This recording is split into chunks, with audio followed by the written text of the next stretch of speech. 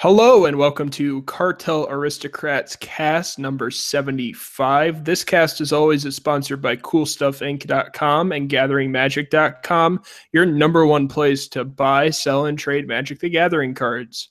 With a sweet 25% buy list bonus and free shipping on orders over $100, CoolStuffInc.com is a store for all of your Magic the Gathering needs.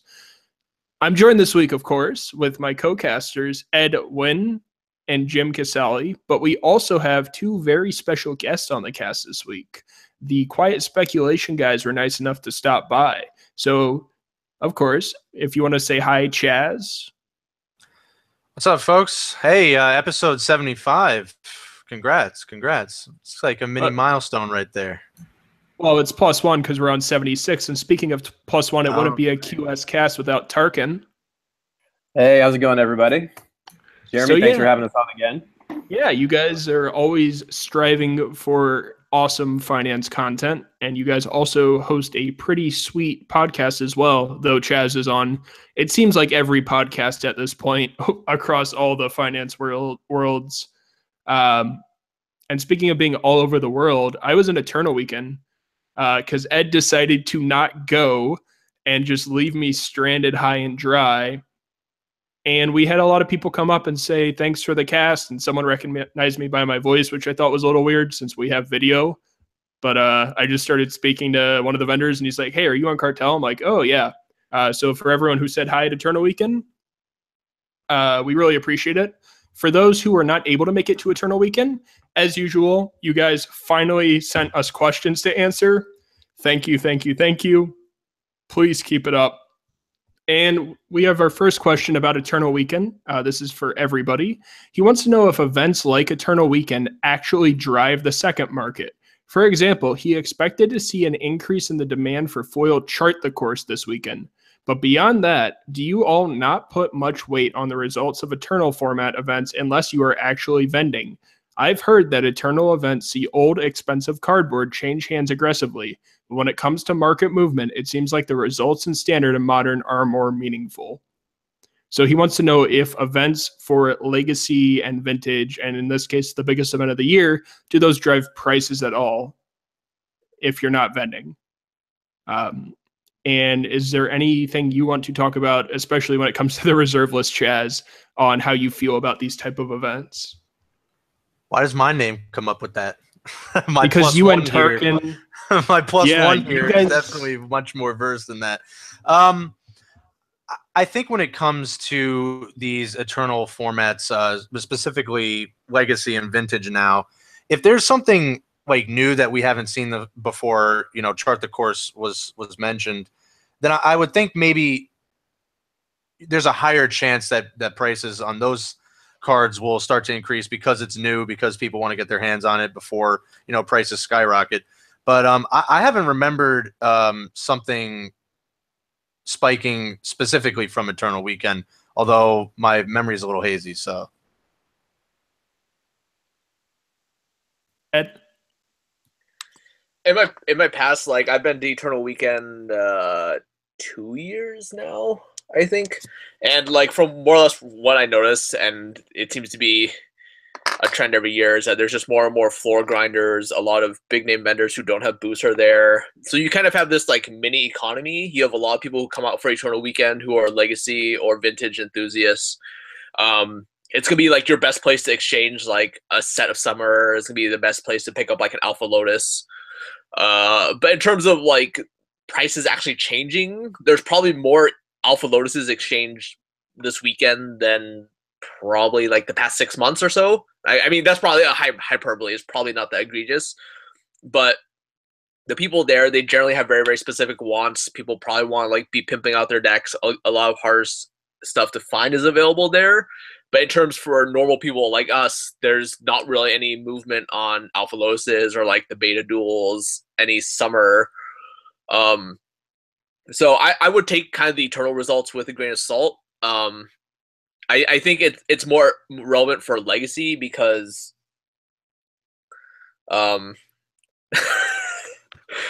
Jeremy, you're the worst. Oh God, I lost my train of thought. Help. Tarkin, as the reserve list guy, What are your thoughts on Eternal Weekend and how it affects prices? To be honest, I didn't even know there was an Eternal Weekend until about I mean, I knew there was the event, but I didn't know when it was until like 2 weeks ago. That's how, to be honest, how kind of irrelevant I think it is in the face of the marketplace. I think it's kind of a Wizards. It's kind of a gift to that community, but I really don't think it influences prices in any meaningful way that the average Magic player will notice or even frankly care about. I mean, like we've mentioned, the Legacy, yeah, maybe a little bit, but unless something new from a newer set, there's some kind of new tech, comes through. A lot of the decks are established in those formats. Particularly in Vintage, there's not like a ton of innovation. So, I mean, the only meaningful changes might be for like old school cards when there's so few of them on the market, and so people want to buy them for Eternal Weekend, and so you see some price fluctuations a couple of weeks before simply because of the limited supply. Actually, the thing that I'm most interested in, and maybe Ed, you can speak to this, is like, is there a sell-off after Eternal Weekend? Like once those guys have played, they're like, all right, I don't want to play with these old school cards anymore, and they sell their cards, or is it, like usually most people that play Eternal format or Vintage Legacy, like they just keep their cards. So that's the only question I have. But as far as like prices going up and lots of movement, I don't really think it's that impactful. Back to my original thought, I think the Legacy meta is kind of more set. I think the top 8 doesn't really deviate from that. Like obviously Delver's very good. Death and Taxes is a real thing. But like that's the type of like tournament data that actually is meaningful to the secondary market. But in terms of Vintage, like it's no secret that like Mishra's Workshop is just like a completely busted Magic card. They are getting harder and harder to find. I think usually you'll probably have to be paying like just short of 1,000 for one now. It's one of those cards that like slowly creeps up. And I imagine over the course of a year, as people like sell off their vintage cards or whatever, like the price will probably dip, and then as we get close to Eternal Weekend again, it'll just go back up. It's just Eternal Weekend is one of those things where unless you're actually like a vintage enthusiast or you actually care about vintage or legacy actively, it's not one of those things that's really in the forefront of people's mind. Like they have Eternal Weekend in Europe that was back in April, and basically no one knew about that unless you were actually in Europe, where it's a much bigger deal over there. So I think that kind of sums up my thoughts. Like Eternal Weekend is kind of one of those very enclosed, isolated economies. So you really have to take a grain of salt, like tournament results or any sort of any sort of data you can gather from the weekend itself. Jim, any thoughts on Eternal Weekend? I'm not like super into pretty much anything on the reserve list. Like I just own a couple of EDH cards that I like. And a lot of the stuff is so expensive at this point that, like, I'm not sure that there's meaningful changes that can happen anymore to a lot of it. Like, the big things people will notice, like, when Underground Sea buy list prices went up a couple of months ago, everyone noticed it, everyone was talking about it. I haven't heard anyone say anything about Eternal Weekend as far as, like, prices are concerned. I don't think that, like, the results of that tournament is going to change what people are playing. You're so invested in the deck, the one deck that you own or the two decks that you own, that switching decks is just pretty much impossible. Like financially, it's just too much money to do that. So there's not as much change in the price of cards because there's no incentive to do that. Like if you're playing elves or whatever, you're not going to switch to a blue deck, because the blue deck did well in the top 8 or something like that. Because you can't, like, your bayous are no good in that deck, and like all of your elves and stuff don't do anything. Like there's not as much overlap. Whereas like in standard, a lot of times you can buy a couple places of mythic rares, and you're on your way to another deck. And those decks are a couple $100 to build completely, whereas like vintage and legacy decks are a couple $1,000s to build. So people don't just have the opportunity to switch as often. So like the tournament results just don't matter as much. Except if there's something really new, like people bought out those Pirates cards without even seeing a deck list because they thought it was something new. To emphasize all the points made, I mean, I've seen more content covering the fact that this like blue-green Merfolk list top 8'd the last 2 SCG opens more than I've even seen any content on Eternal Weekend. So I think that kind of wraps it all up right there.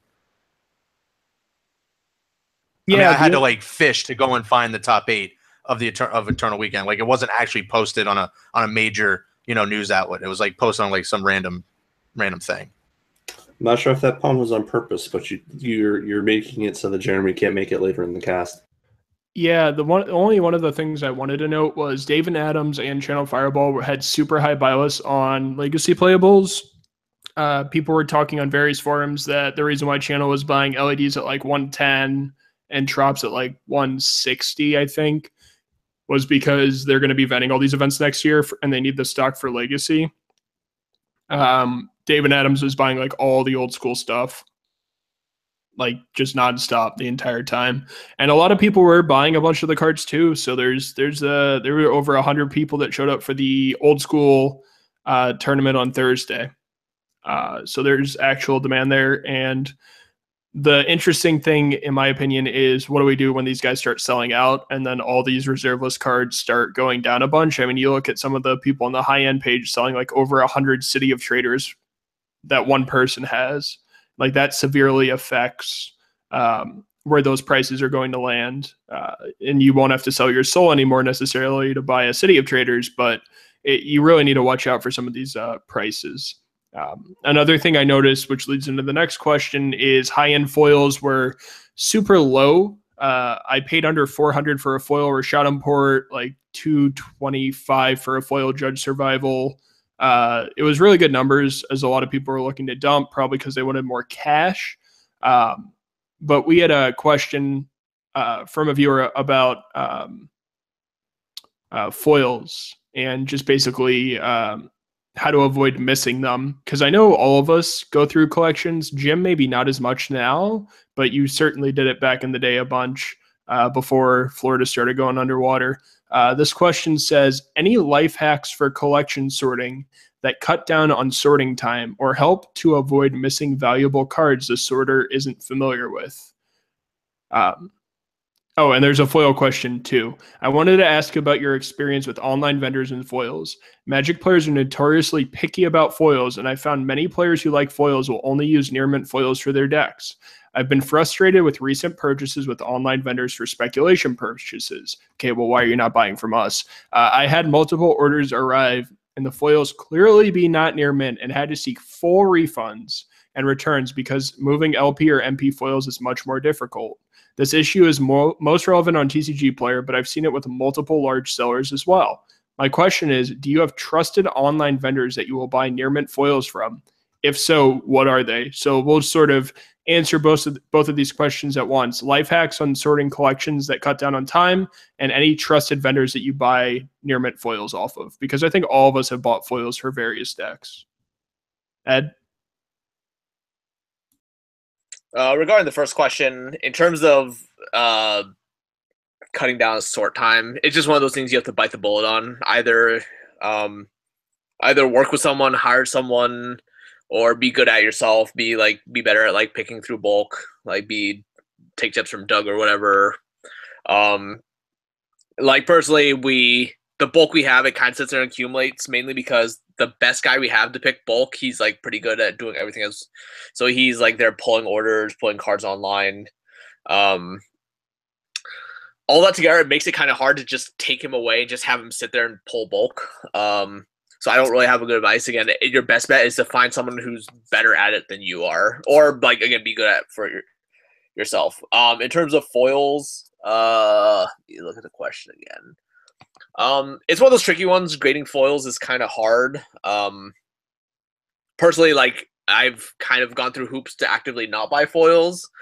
For a while, we were buying foils, and then we kind of ran the same problems you did. People were complaining like, "Oh, this foil that got put on is near mint. Like, there's a scratch on the front, which technically, by TCG player standards, does not qualify it from not being near mint." But I can see where people would get the idea that, "Oh, there's a scratch on the front on the foiling process. It would not be near mint." So for that reason, we went from buying foils to telling my guys to pay the same price on foils as normal cards, and we continue to get them And now I'm more or less just telling people to stop buying foils. They're very, very hard to move. They're a pain to grade. It's not efficient to list them or put them away. So I'm not the best person to ask about foils. For the most part, the only foil cards I really buy are Japanese foils and masterpieces. In terms of buying foils for speculation purposes, I would heavily recommend against it. Mainly because you have to deal with the twofold problem of, as you mentioned, like once you get it in, it's probably going to be very, very hard for you to move them, especially if there's condition issues. And two, if you're buying them for speculation purposes and you're hoping the price goes up, you're going to be hard pressed to find people who want to pay an inflated price on the card itself and then pay a higher multiplier on foils on top of that. Chaz? I can't really offer any life hacks for sorting bulk. I mean, I haven't done it in a very long time.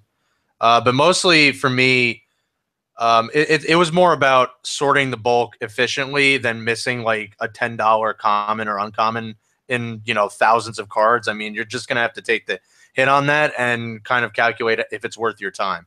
So unless you're working with, fellow players that actually, know a little bit about the cards that they're looking through, like I said, I mean, for me, it wasn't really worth my time to just like, I'd rather miss a $5, or even a $10 uncommon in hours of sorting than to just take an additional time to, gloss over everything all over again.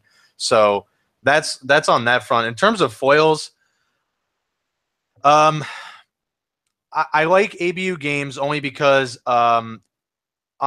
it's actually kind of weird. On the near mint foils, they don't usually post pictures of the cards, but normally they're fine. It really all depends on the card that you're buying. A lot of the foils that I've bought over the last year, depending on if they were from a set that was fairly old. The one that pops into my brain immediately was Grim Poppet for Shadowmoor. I bought a ton of them, not a ton of them, but like 2 play sets of them. And one playset came in near mint, quote unquote, that were cloudy AF. And another that came in pretty pristine. So mostly I will trust Star City Games, ABU, eBay actually, that you can actually, see the tangible card. If it's just like a stock photo, I wouldn't bother. And Card Kingdom. Outside of the US, the only really one I've ever bought foils from was Magic Madhouse, I think it's called. Yeah, they're a great company. So, yeah, they're really good. I've never had an issue with foils with them. So, yeah, other than that, it's really about seeing the physical card itself. So if you can't really see the physical card, I would just leave it alone. But Star City, on that front, they don't show the pictures, but they're normally really good. Tarkin? All right, so I'm going to shamelessly plug our product here. You can always use the QS Ion scanner to scan your bulk and get your pricing if you really need to. But if you don't have access to that, then a couple tricks that I've kind of learned. I flip the cards over, so the set symbol is to the left in my hand, so that I can go through really fast in my hand. I can pull out all the gold symbol cards. That's faster than trying to pick through a box with the name where you can't necessarily see it. If you have it in your hand and you're just skimming through and you're quickly flying through them in your hand and you just drop out the gold and mythics, the rares and mythics, that cuts a little bit of time. And then also, if you're gonna like have to alphabetize or do any kind of sorting like that, a lot of people I see will like have 50 piles of cards that they're trying to go by edition, and it's crazy. Like I usually break things down into like, pre-RTR, post-RTR, and then like I break things down into like piles and chunks. That way you're only dealing with like 5 to 8 piles that you can quickly go through, as opposed to like a million different piles. Just takes hours. I mean, outside of that, like all the recommendations or everything that everybody said, hire someone if you can, or just, I mean, sorting sucks. That's the bottom line, and it's a pain, but you just have to deal with it. And honestly, sometimes sorting is, I find, actually kind of relaxing if you're watching TV or you're chilling out, it can be kind of like a zen thing, believe it or not. So it doesn't always have to be bad. But yeah, I mean, it's just kind of something you have to deal with. Foils, like was mentioned, ABU, Card Kingdom, Star City is probably my number one. If you get a near mint Star City foil, you're usually fine. I mean, it used to be you could get an SP foil from Star City and be okay, but that's kind of changed these days. But yeah, I mean, Star City definitely you can trust. I like the eBay idea. If you can see the images, that's a good idea. But yeah, I've also noticed that as far as buy listing foils, vendors seem to have gotten a lot. They're a lot pickier these days than they used to be. Especially ABU. ABU used to be. They used to probably be the most flexible of all the vendors with buy listing, and now on anything that's old, all the old foils, basically most buyers and most vendors consider old foils to be almost impossible to find near mint. Like you could, they think that any form of clouding, any scratch, anything is going to be knocked down to LP or SP. So I found that buy listing foils is getting more difficult for the older ones. So just I guess a note there, but. Yeah, I would say Star City, ABU, Card Kingdom. Those are the big vendors that I trust. Yeah, buy listing foils is really tough.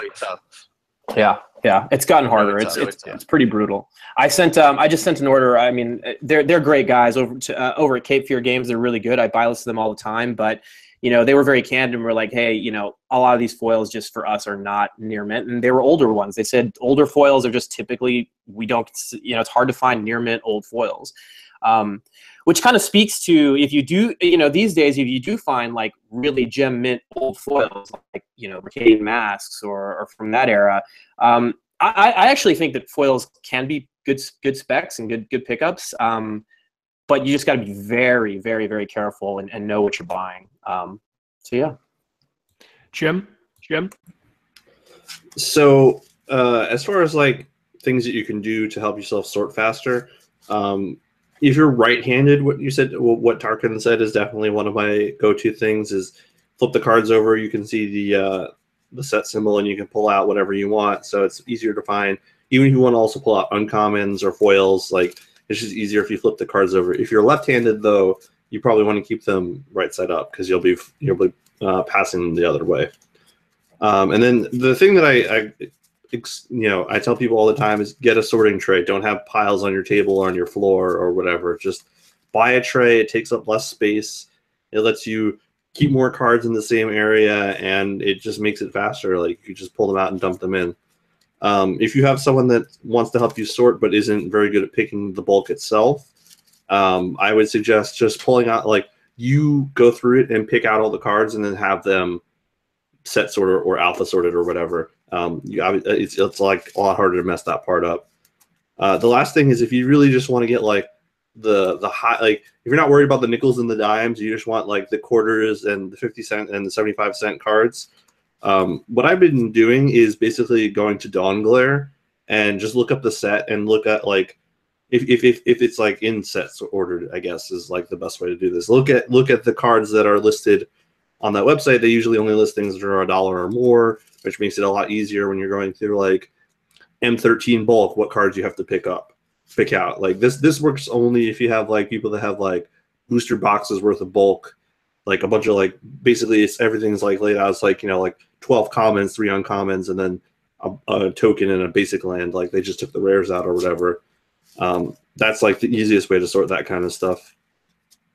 As far as foils, like everyone said, TCG or Star City is probably one of the better ones.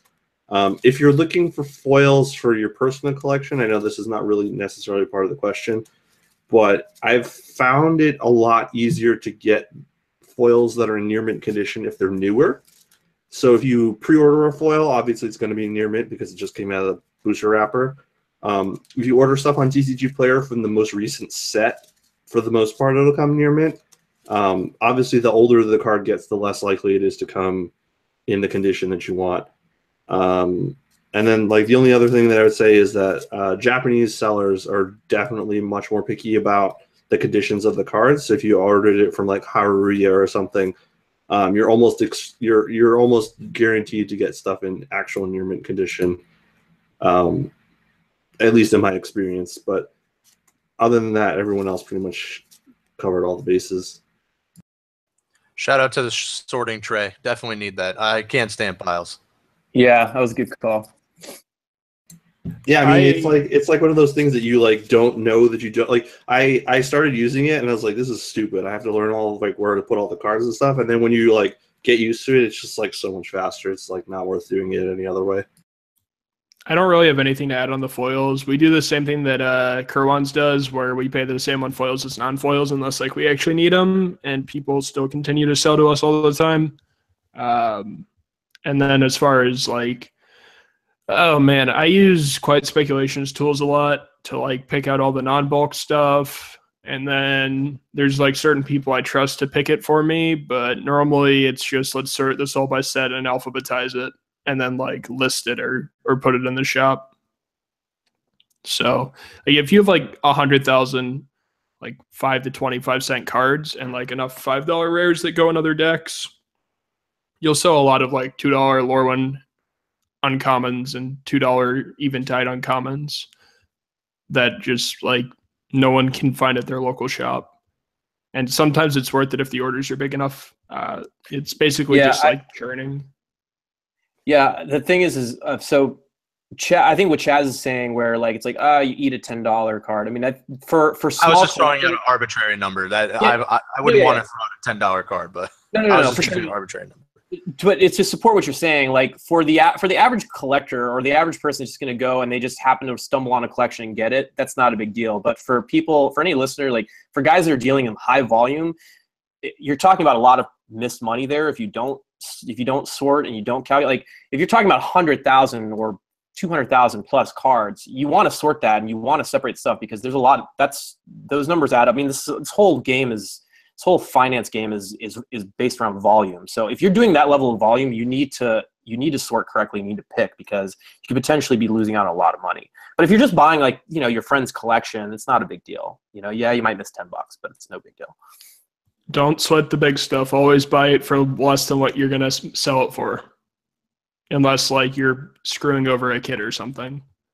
But always be able to make money on a collection. Like if you see something on Craigslist and it's like you're gonna break even, or like you're only gonna make like $10 or $20 for like hours of work, like you can say no. Something better will come along. And I know Ed echoes this sentiment all the time, but just don't sweat it if like you have to think about it for too long. That's a more elegant way of what I was trying to say. But yeah, one last thought on the foils too. They're definitely not like a bad way to wait. They can sell. The thing is that they're starting to become a lot like the Commander stuff that spikes. Like the card will spike, it always obviously will cool off a little bit. No one wants to pay the inflated price until they pretty much have to, and the card's not, it settles. It's a lot like that. Like I picked up some pretty inexpensive Radiant Archangel foils back during the whole like reserve list craze. I was like, let me just get these now. One sold, and it's just been very intermittent. So a lot of the foils that I end up trying to resell, it just takes a while. They do end up selling eventually, but again, it's a lot like those Commander cards that like increase. It takes a while for them to sell at a new price, or even close to the new price. You usually have to underprice them quite a bit. Good point. Jim, do you want to get into our credit winner of the week? Sure. So our winner this week is Michael Perry. Thank you for having a name I could say without butchering it. And he asks, why does everyone always say not to open a brick and mortar store? Is there something that makes it extremely bad, or is it just because of the amount of work that it takes? No one has ever given a concrete reason, or at least one that I have heard. Keep up the good work. P.S. The cast could always use some more Jeremy puns. And I do not agree with that last section. Keep it up. Nope, not happening. So I guess I'll start since I just read the question. The idea behind this is like opening a hobby shop is not easy.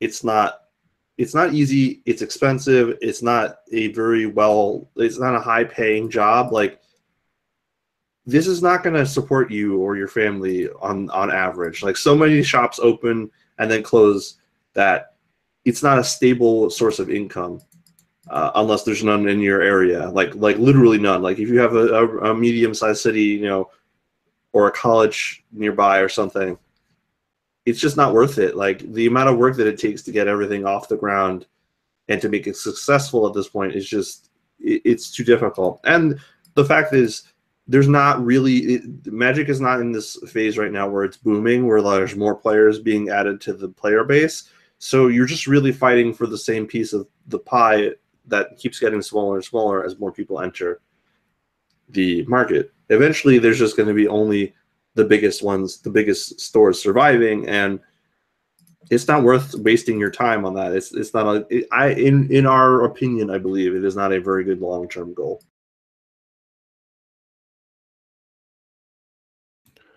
Ed? I could have said that before. Without going to a rant, I think Jim more or less summarized it. I just call a lot of people who are looking to open a game store. Ed, I would stop talking. Your internet is garbage. So, I am Robo Ed. Beep, yeah. Boop, beep boop. Let's move on to Chaz. Hopefully, Ed will be able to restore whatever 10 wire is holding up his internet right now.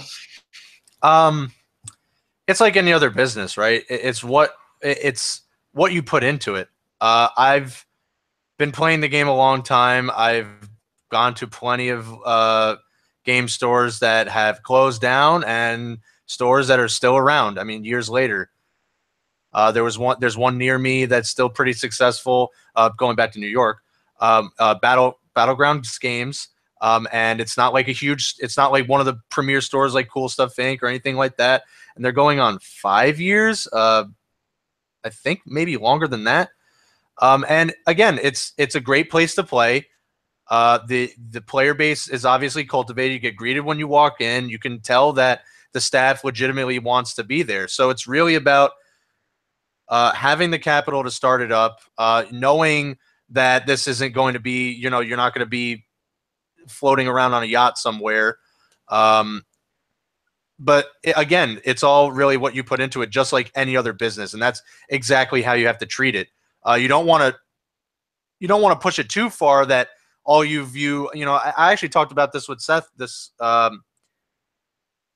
not too long ago. And a conversation actually happened over the Insider Discord where, you don't want to look at all your customers like dollar signs. People can tell.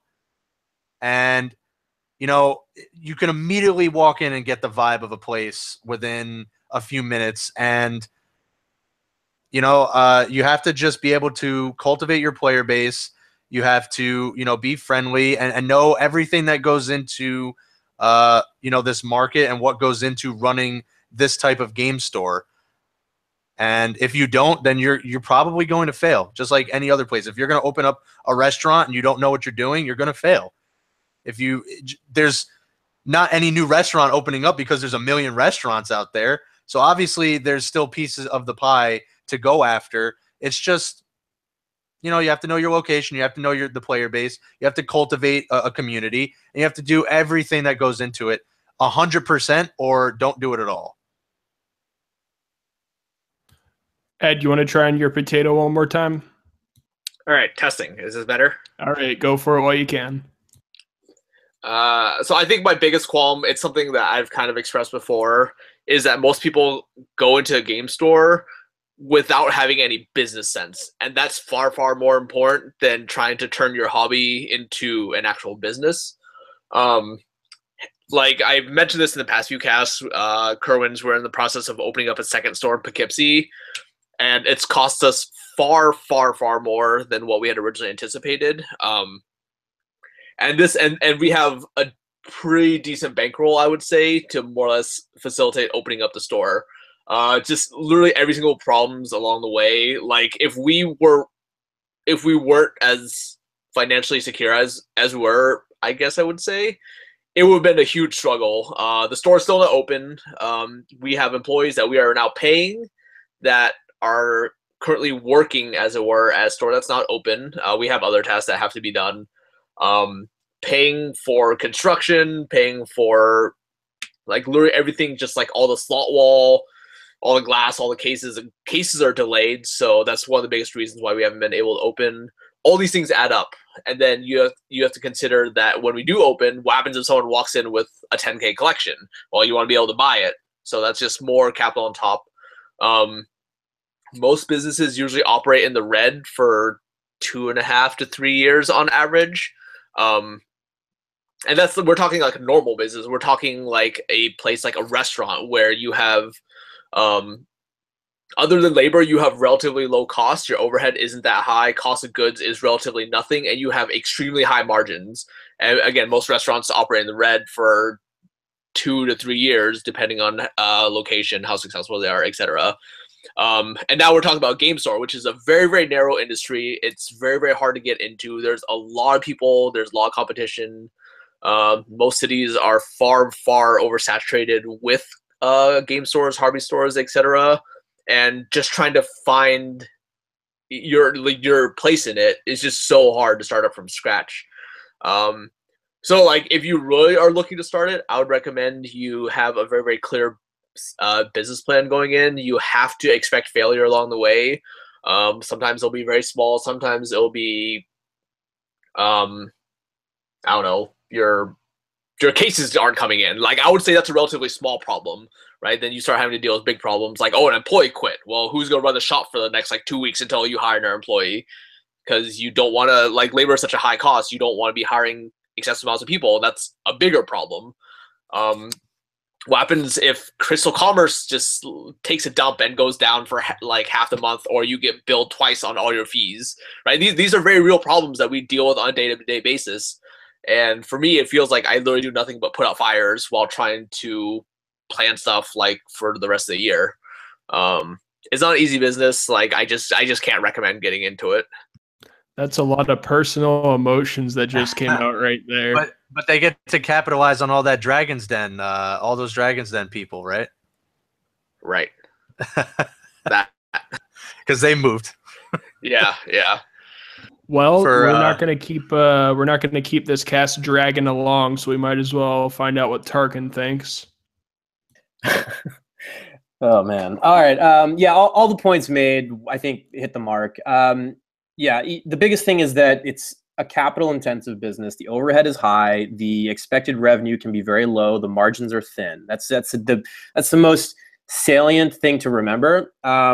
People do it because they think it would be cool, and they don't really know what they're getting into. It's very, very difficult.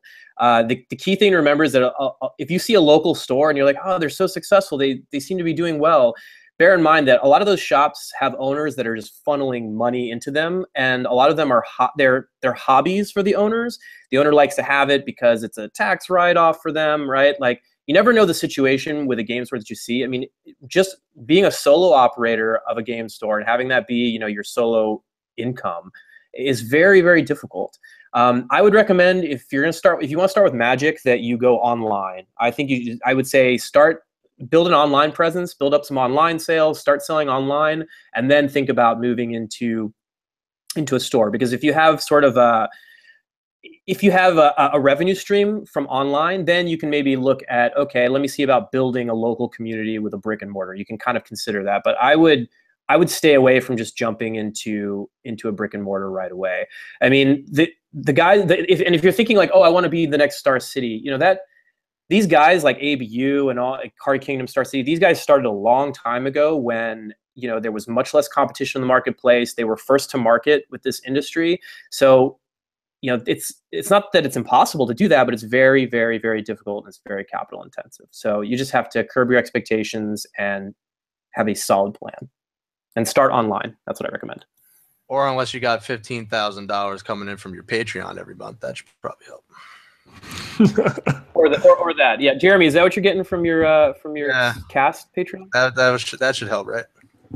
I swear to God, if one more regular mentions that channel to me, I will just leave and never return. Can't come to Florida. I'm not gonna let you in. Yeah, I mean, people are, so it's all these high school and college students or people that don't have any marketable skills and failed in everything in life that are trying to open these shops. And they're like, oh, I stupidly spent $10,000 on Magic cards instead of saving my whatever for a rainy day. And now that I've been put out on the street because I don't know how to work, or I'm depressed, or my girlfriend left me, or whatever, I'm gonna open up a shop and I'm gonna make it. I'm gonna do the best I can.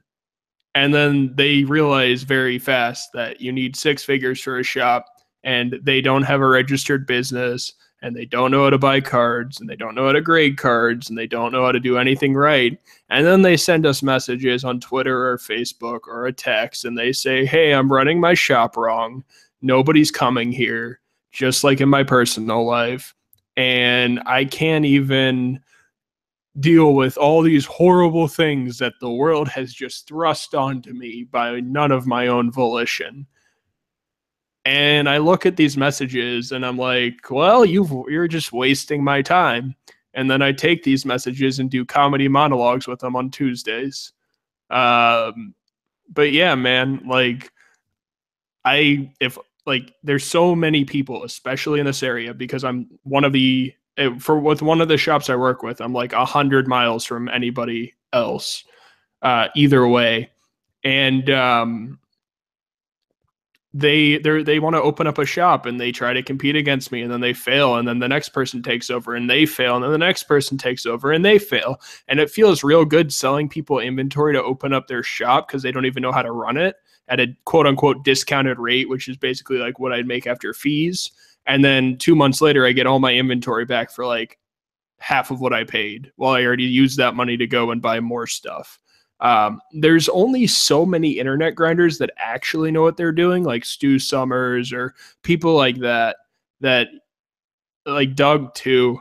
Doug's a pretty good example where he has very low living costs and like he grinds his butt off, but he will somehow thinks he'll make it.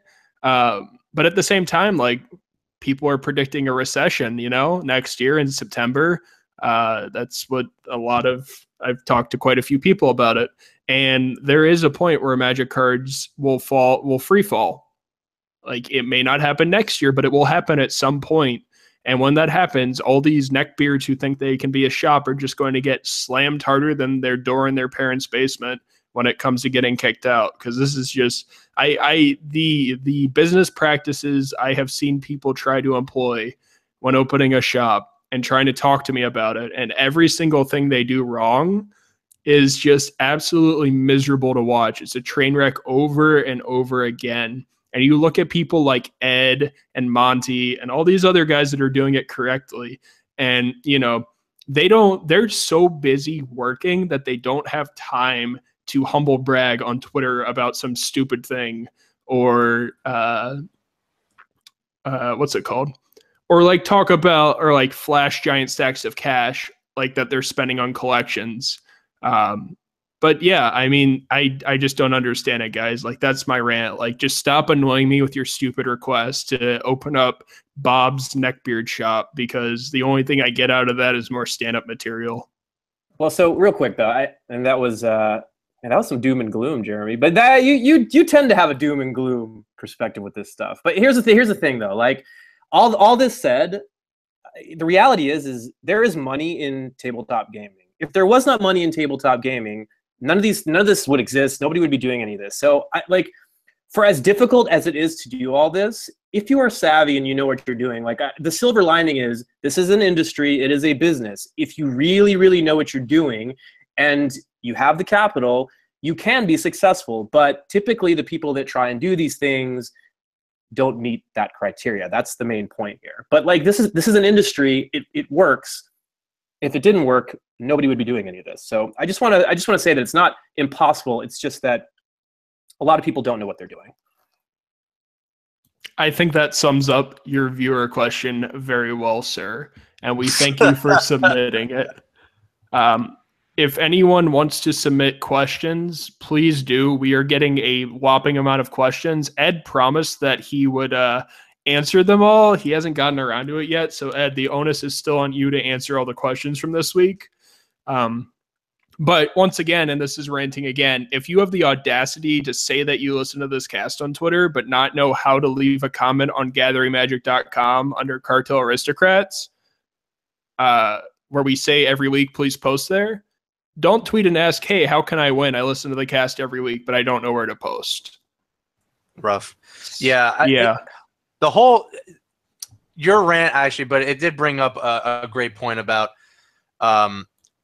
I mean, no, like your business practices, like I've been in shops that are well known in the area as well, and I'm sure Ed will know some of them if I mention them, but I mean, I've literally had shopkeepers look at me with a straight face and tell me that they don't mark down for condition. And I just look at them and I'm like, what? Like, I don't understand what you're talking. So you're trying to sell me a heavily played dual land, but you're charging me near mint prices. Like, I'm out of here.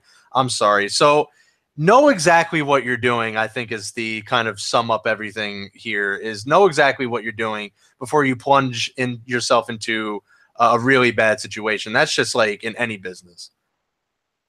And if you think you can do this and you don't have a solid business plan to lay out in front of me, like, come on, man. Like, don't waste everybody's times. We've had people contact the cast collectively on ways to improve their business, and from what I understood, it was fruitful since Ed is very good at his job. But you really need to work on everything if you're thinking of it. But if you're just using this cast to make playing Magic a little cheaper, then we really appreciate you guys because you're not taking it too overboard. Ed, we have a live viewer question. Would you like to help out with that? Sure. That means you read it. Oh, got it. Okay. This was a question from like 2 weeks ago. I promised I would answer on the cast, and then I just like fell asleep last week. So I'm not sure if it got answered, but we answered it last week without you. Oh, okay. Well, so if you just want to repeat the question and your own position on it. Question for the cast. I am wanting to transition from armchair speculating and bulk picker to selling on TCG Player and Facebook, and eventually wanting to open or buy out a storefront. How can I work on acquiring more cards at volume? What cards should I target? What is the most efficient way to ship cards in sealed boxes? Lastly, what do you think about GP trading? Well, that's a lot in one question. So step one, if you are like a Jim type person, no offense, Jim, Travis, whatever, bulk pickers, selling on TCG Player, selling on Facebook, like that's fine, right? Like there's no knocking you there. But once you start getting to a point where you're looking at opening a storefront, or even trying to increase the volume to a point where you have a lot of sales on TCG Player, literally every penny will matter. I've mentioned this on past cast before. Like, we recently ordered like 50,000 new envelopes. It brought our costs down from like 5 cents an envelope to like 1.4 cents an envelope. Like, those are types of numbers that matter, mainly because 50,000 envelopes is not going to take us that long to go through, relatively speaking. But you have to start considering everything.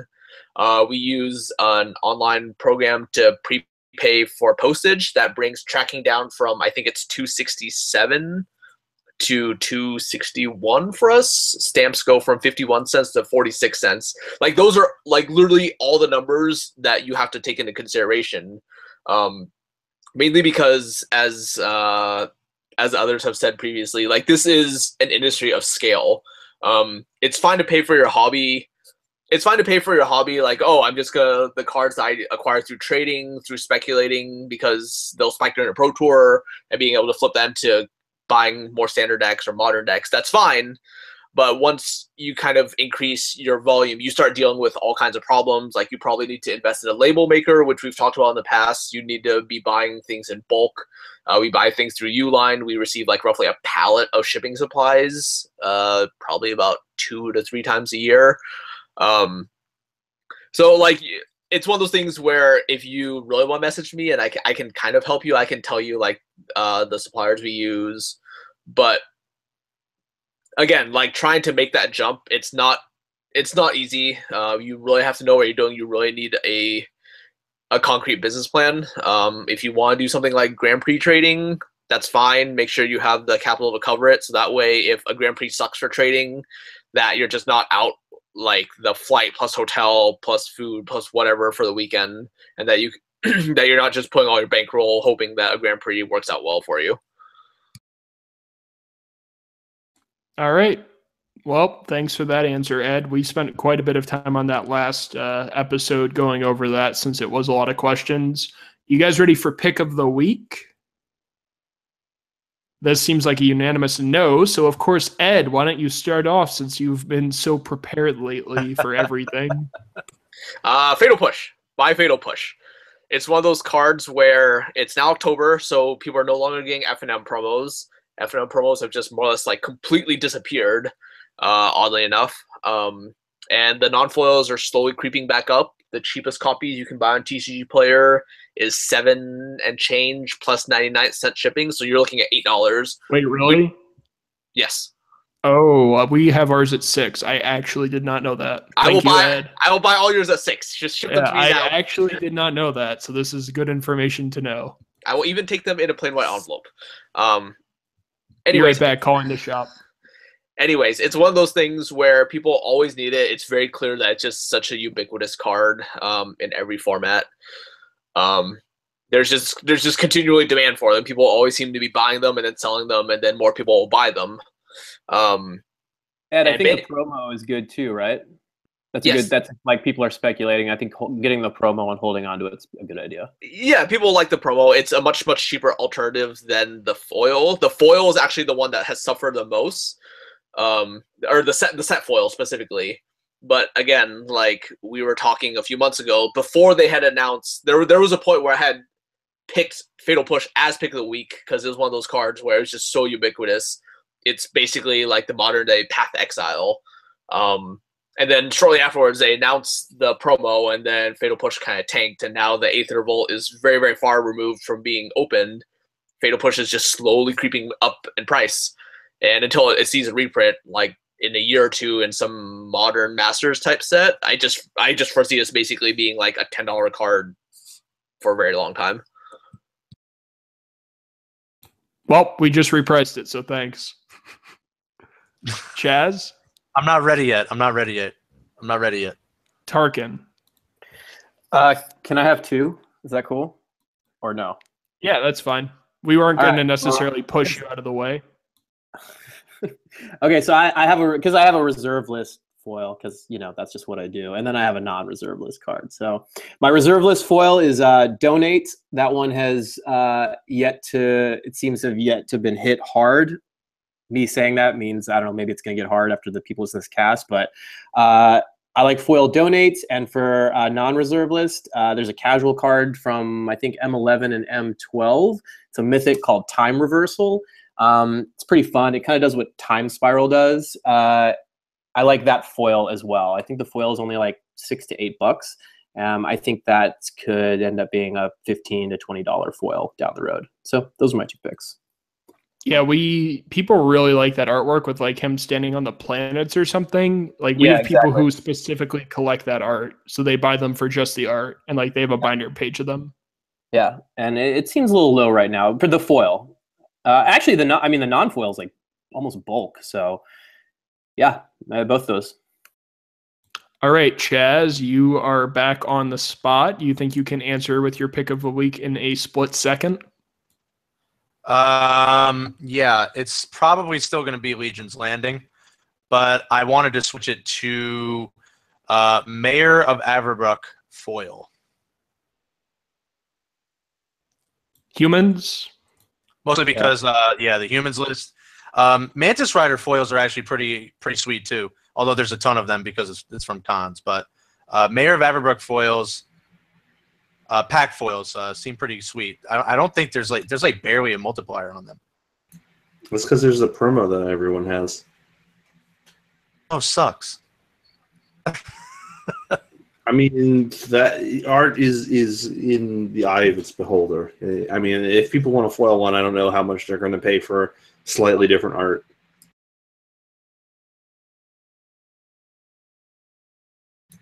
Anyway, my pick of the week is like basically a bulk rare. my pick this week is Tocatli Honor Guard. If the energy deck continues to be good, especially after this set is done and the Pro Tour comes and goes, this is the kind of card that can really put a wrench in its plans. It's a creature, which is a little bit better than Solemnity, so you can attack and block, and it's not dead in all your matchups. But this is the kind of like hate bear card that if there's enough of these types of effects and there's enough desire for them, they could get very expensive. Right now, they're available on TCG Player for 40 cents. So if you play Standard and you like to play with white creatures, I would probably buy a playset now before they get popular and could get expensive. As we've seen in this set already, it doesn't really matter how good cards are. They can get very expensive because there's no masterpieces in this set. So while it probably won't be a $20 card like Hostage Taker was, it'll still be quite good, especially if Hostage Taker is good, actually, because it stops Hostage Taker as well. Nice. There are a couple things I wanted to go with, but there's something that we're starting to sell a lot of now that it's rotated out and it's a lot cheaper. This is for primarily EDH for both cats and slivers and elves. We cannot keep Cryptolith right in stock. This is a card that proved itself in competitive Magic, and I think this is going to be a breakout EDH star that people play more and more of. It really helps fix your mana base, especially in slivers. And it's just something that a lot of players have been requesting locally. Obviously, that's anecdotal evidence, so I'll hit you guys with a backup. I'm really liking Door of Destinies as well. This card was recently reprinted, and it continues to trend up a little bit. That's something I'm keeping my eye on because I think this is just a card that'll continue to go up, just like Akroma's Memorial. So that's just something, because I'm so into the casual sales, that's just something I want to keep an eye on lately. So yeah. Anything else you guys want to talk about this week, or do you want to move into where we can all be found? Into where we can be found it is. Ed, if people want to contact you about your international vacationing or your awesome in-shop slave labor of working 1 million hours a week, where can they find you? On Twitter at Edwin13. I've been trying to keep up on Gathering Magic. I didn't realize that last week's show had like 1 million questions I haven't gotten to. So I will continue to try and answer them to the best of my ability, usually from airport lounges. For our viewers out there, I will be at Grand Prix Hong Kong this weekend. If anyone wants to say hi. I have not gotten a viewer from Asia yet, so that's kind of on my bucket list. He's just trying to get someone to say hi. You're the worst. And then next weekend, I will be running the Kerwin's Regional in Syracuse, New York. So come and say hi to me at the event as well. Chaz? Yeah, Twitter is probably the best place to find me at ChazVMTG. If you're an insider quiet speculation, then it's much easier to find me on the Insider Discord. But if you want to hear me twice a week, I'm on the QS Cast and the MTG Goldfish Cast. Like Jeremy said, I try to just plant myself on every single podcast at this point because apparently Reddit says we're all on the same podcast. So happen for them. You know? You will spoil this all now that there's only 10 rotating finance podcast members, man. But yeah, those are the best places to find me. Tarkin? Yeah, I'm at _Tark, T-A-R-K, on Twitter. You can always find me at the QS Insider Discord. Our Discord channel is great. And I also do some admin work over at the MTG Finance Central Facebook page, so you can chat with me there anytime. Jim? My name is Jim Kasai. You can find me on Twitter at PHROST_. I realize you might not have said, but Michael, who is this guy, the one today? Man, there's so many comments. You guys are talking too much in the chat. Keep Michael Perry. spamming comments. We really appreciate watching Ed's fingers fall off. Michael Perry, you won this week's Cool Stuff Inc. store credit, so please make sure you send me a message on Twitter or on the Cartel Aristocrats Twitter or Facebook, and I will get you your gift card. And I'm Jeremy. You can find me stranded in airports every time I go to Pittsburgh. My Twitter handle is @MissouriMTG. I'm generally in the great state of Missouri, and we would like to thank you guys for tuning in and listening to our beloved guests and bearing with us for my rant on people opening game shops. You can follow us on Facebook at Cartel Aristocrats. You can follow us on Twitter at Cartel_finance. You can download our episodes on iTunes, SoundCloud, GatheringMagic.com, or YouTube for free. We will see you guys next week. Have a good one.